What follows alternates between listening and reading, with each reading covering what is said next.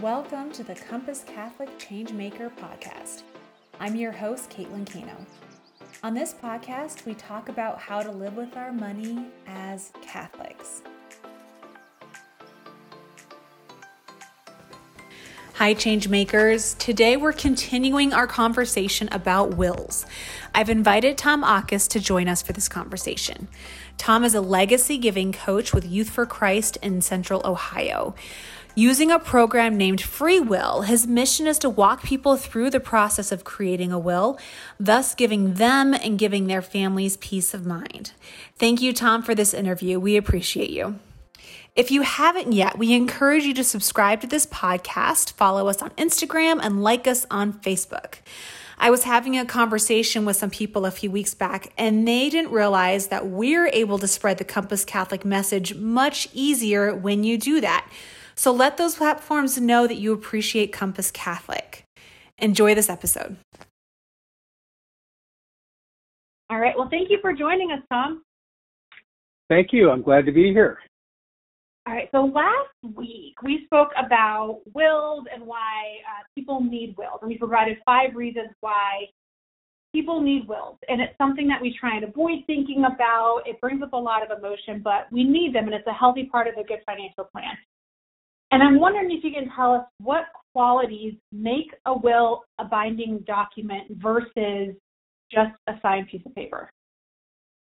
Yeah, the most important reason to have one is to make sure that we get the proper people in place and named. So what makes a legal binding document would be anybody 18 or older, sound of mind, and cannot be unduly pressured in any way to make a will, and that it has it's in writing, it has witnesses, and it's signed.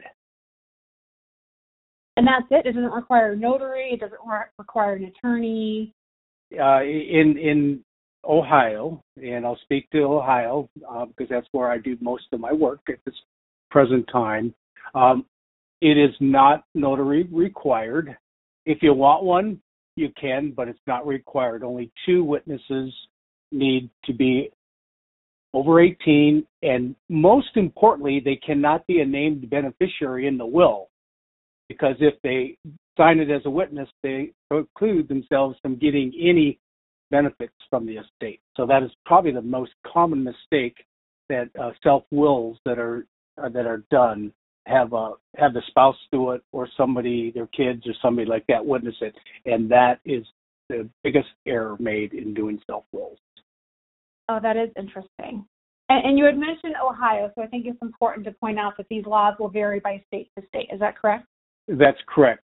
Some states require 3 witnesses. So each state, if you do any online will kits, usually if you put your state in, they will generate the state specific. But if you're just doing it, gathering information, and you're thinking about contacting an attorney to get advice, and you want to do your prep work, that's basically what I help people do, because I am not an attorney. I don't give advice. I just navigate and guide people through their self-wills and help them gather the information, which is the most important thing, that they're ready when they do their will with the information necessary. So generally speaking, and we have to speak generally, right, because not attorneys and all that fun stuff, but when can someone do a DIY will versus when do they know they need to seek professional estate planning assistance?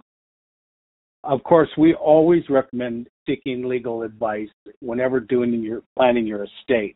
However, 90% of people that are considering a will or should have a will, they basically have basic needs that you can basically do on your own, and it's a lot cheaper to create your own and have it reviewed by an attorney than have an attorney prep it and do the work. So if you think it's too expensive and you're procrastinating, you think it's too complicated, you can go through and do the exercise and doing your own will, and you'll basically put in all the information you need.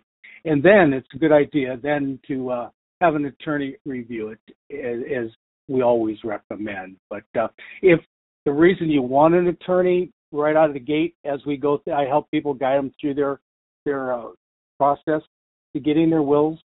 If you have special needs, you have minor kids, and you have an estate larger than, $250,000, there's some things to consider to save some taxes and probate costs, because probate, if you don't have a will, can be very costly, and if you have a will done that doesn't pass the assets and you haven't done your transfer at death or your beneficiaries properly, that all gets caught into the will through the probate. So those are things the attorneys will advise you on and make recommendations on, but these are things that you need to know what questions sometimes to ask if you're doing your own simple will, and that's can be done. And an attorney always is there to give advice, but some of the prep work is stuff that you have to provide anyhow, so you better be prepared. And when does someone not need a will? Can you think of any circumstance, like maybe they have no real assets to protect, or maybe they don't have kids? Are there any situations that you see where maybe a will is not really effective for them? I don't know of any case where anybody that's over 18, everybody has something, whether it's debts, whether it's assets, it's property, or you just want your stuff, your car, things that you don't think means much, is worth much, has to be dealt with, and a will does that. In lieu of a will, the state has the one by default for you.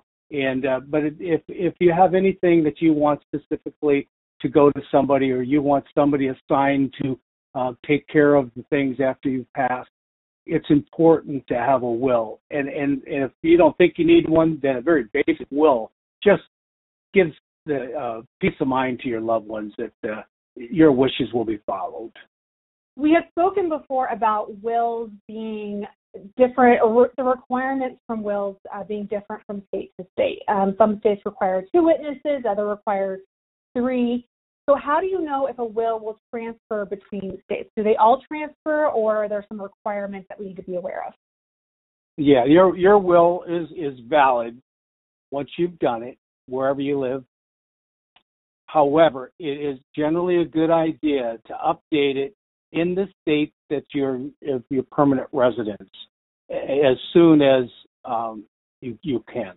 However, if you moved and you passed and you hadn't transferred it, it still would be good. It just might save some probate technicalities, some costs in just determining the validity of it, and just the checks and balance. But it still would be good. However, it's a good idea to update it and have it re-signed in the state that you're living. Besides when someone moves from one state to another, when else will someone need to update their will? What other life circumstances flag to them that they need to have an update done?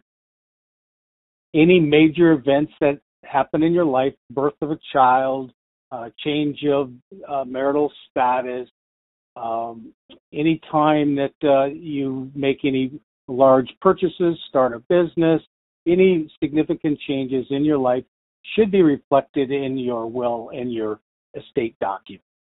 And what happens, we had mentioned before, you had spoken about probate and the probate process. And last week in the last podcast, we talked about what probate actually is.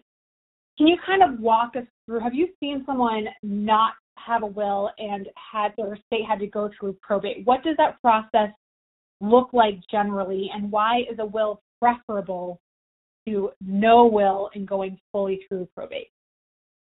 Well, without a will, then the state steps in with their intestate law and basically directs the process in the will process that they have by default. So having a will is an instruction to the probate judge to follow the wishes that you have laid out in your will. So if you don't have a written will, then they have to determine what's best for you and your loved one. So it's up to the discretion of the probate judge. The probate judge often then has to get an attorney involved to represent your estate, where there's an additional cost for that. It's just it just takes time and delay and getting everybody notified as to who were the heirs. So if you it just leaves a mess basically, and a will just provides a clear path for a judge. Even though you make a will, everything that you have that's probatable, and that's where we suggest you look at your assets and what can be taken out of your estate and beneficiary-wise, transfer at death with your retirement accounts, your savings accounts, even your real estate property can be structured properly so it can avoid probate. But that's the key, is there's a cost to probate, and then there's time and delay, and it's all public knowledge. So anything that goes through probate, you can go on to the county website, look up probate courts, and you can see who's getting what their assets were, and all distribution and anything that's going on. So a lot of people don't realize that this all becomes public knowledge. And if you have a will or don't have a will, it is public knowledge. And so what we see is a lot of people in the disputes and the contesting, and it just becomes an issue for the heirs and puts them in a position where they have to determine what's fair in their minds rather than what's fair in your mind if you left a will. So the idea of leaving a will gives your loved ones a peace of mind, clear direction, and it just takes away any ambiguity of any family members thinking they're entitled to more or less than what they were getting, because it's what your wishes were. Oh, goodness. So how long could the probate process last? I'm assuming there's a wide range depending on the size of the estate. But the probate typically, if you can have it streamlined, you're looking at 8 months to a couple of years. Couple of years. Yeah, and it can run anywhere from 8+% of your estate. So anything that you can do to plan, and I know we're not talking about other strategies here in this podcast, but there's ways to set up your estate, and it just costs a little more, and you can do some strategies that wouldn't make it public knowledge, and it could be immediate. So the wills are good, but there are other estate planning techniques that once we look at what you're doing and guide you, we can direct you to some of the other cost-effective costs. Mm. So based on your experience in walking through this process with a lot of people, what tips do you have for someone who is moving from thinking about a will to actually starting to take on that process of developing their will and documents? First of all, I just guide them to a trusted, safe source to go ahead and start the process. And online, there are several tools that are available. I suggest that getting your house in order, as we call it, it's spiritual before it's mechanical. So we like to make sure we all start on the right basis and whose money is it, and go from there, because it becomes a dependency issue. And those that are dependent on you, it's biblical. We want to make sure you're good stewards of the money that you've been entrusted in you, that you look at it and take care of it and transfer it because it's been entrusted in you. And when you're no longer here, that plan of where it goes and it's done best good takes time and effort and planning. So just getting started can take you can do your simple will in 5 minutes if you're really good and quick on the computer. And the average person takes 15 minutes just to do the walkthrough to get their basic will done for their last will. And of course, you've got your living will, your power of attorney for healthcare, and power of attorney for your financial. And within an hour, all those things can be done online with an online service that just prompts you the questions. And if you don't have any complications, in an hour, you can give yourself and your loved ones a real peace of mind. Yeah, and you just hit the nail on the head there. It is, we're stewards. We're stewards till the end, and your will is your last document of effective, thoughtful stewardship of what the Lord has blessed you with. So I think you definitely, circle back very well. It's the fact that we are all stewards until the very end. Yep. And when I help people do this, what I end up getting, and is why I continue to do it, is the peace of mind that it gives. A husband and a wife often know they needed to do it, just procrastinated because they couldn't decide on the kid. Is typically if you have minor kids. And don't let that stop you. You can still go ahead and do everything and still have a primary for the husband and a primary for the wife if you can't agree on who you want. And at least you have direction for the probate court to what both of you wanted in the end, because the kids should not be left without a clear path of who should be the best physical caretaker. And then there might be somebody else that would be better financial, but the finances make sure, because minors cannot receive anything. It has to be entrusted to somebody. So if you do not have a will, the court appoints the trustee, and it'd be better that you appoint the trustee and not leave it to the state to make your decisions. Oh, wow. Yeah, all these important reasons. And it is, just because it's important does not mean it is necessarily difficult. And so we appreciate having people like you to walk fellow people through this process. This is definitely a conversation we try and avoid having in our head, because no one wants to think about their death, but it's going to happen. It's a guarantee in life that we're all going to be here someday. So I appreciate your time today and answering these questions. If anyone else has any other questions for Tom, you can email us at podcast@compasscatholic.org, and we will get those questions to him and maybe do another episode on another day if you're up for that. I absolutely. I found that this is something that, through my 40 years of financial planning and helping people put their estates in order, that 70% of the people out there do not have their wills or up-to-date wills, and it is really very important. So it's my ministry. It's something that I'm passionate about, and I'm here to help in any way that I can to answer questions and guide people. And that's my fulfillment.